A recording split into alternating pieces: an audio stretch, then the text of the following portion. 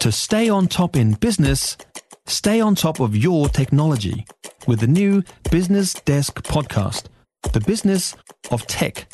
Listen on iHeartRadio or wherever you get your podcasts. Well, we say New Zealand is wide open and ready to welcome tourists. At least that's what our tourism minister is saying. Stuart Nash is leading a delegation to Australia this week to promote us as a tourist destination.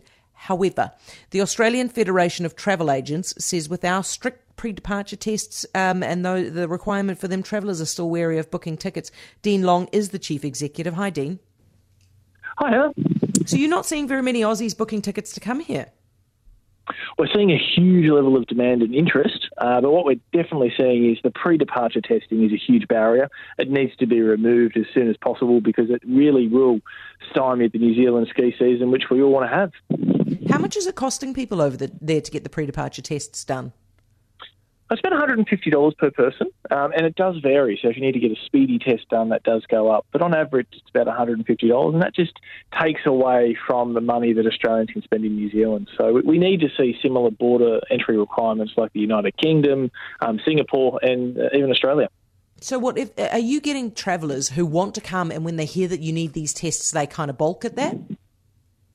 It's a fear aspect. One of the things that we're finding in a post-COVID world and reopening of borders is that anything that is a friction point, a fear of not getting home, it's another thing I've got to do, it's another cost. People are going to avoid doing that. It's a reason to stay home and travel domestically or go to a destination which doesn't have those requirements. So it's something we have to tell our clients about, and they go, do I want to do that trip? Perhaps I'll wait and see a little bit longer. But we know the government knows this. Had a very good meeting with the minister today on these matters about that it needs to be done. And it sounds like there's some positive decisions coming down the line, but it needs to be done far more quickly to make sure we get a really bumper ski season for New Zealand.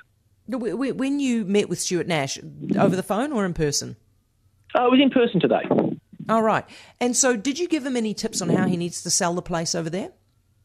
No, look, I think one of the great things that New Zealand does, you guys sell New Zealand better than any other country in the world. Your marketing is absolutely amazing. It's worked extremely well in generating interest for people going to New Zealand, and I think that they've got some amazing campaigns coming down the line. But what we've got to do now is match that expectation that globally being open, remove those pre-departure testing, and get people travelling again. And we know Australians love New Zealand. We know we want to get back there. There's about 600,000 Australians who travel to New Zealand pre-pandemic for a tourism or leisure or corporate type experience. And so we want to see those people back travelling again. You know, Dean, reading the article that you quoted in the New Zealand Herald, the thing that I found most interesting was a comment that you made saying it was suffering, this is New Zealand, suffering from a perception that tightly sealed borders during the last 2 years could be reintroduced.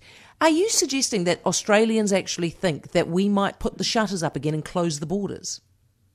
There's a huge level of respect for what Australia and both New Zealand achieved during the pandemic in regards to living it. But what we are finding is that when it comes to making decisions to travel, those countries that had higher levels of barriers or closed their borders altogether, there is an inherent fear that it will happen again. And that takes time to move through the system. It doesn't matter how much marketing, the type of messaging from government, that doesn't matter. It actually requires people to travel to New Zealand and travel home again. And so we found that in Australia. We had internal borders, and it took 3 to 6 months for that fear to be removed.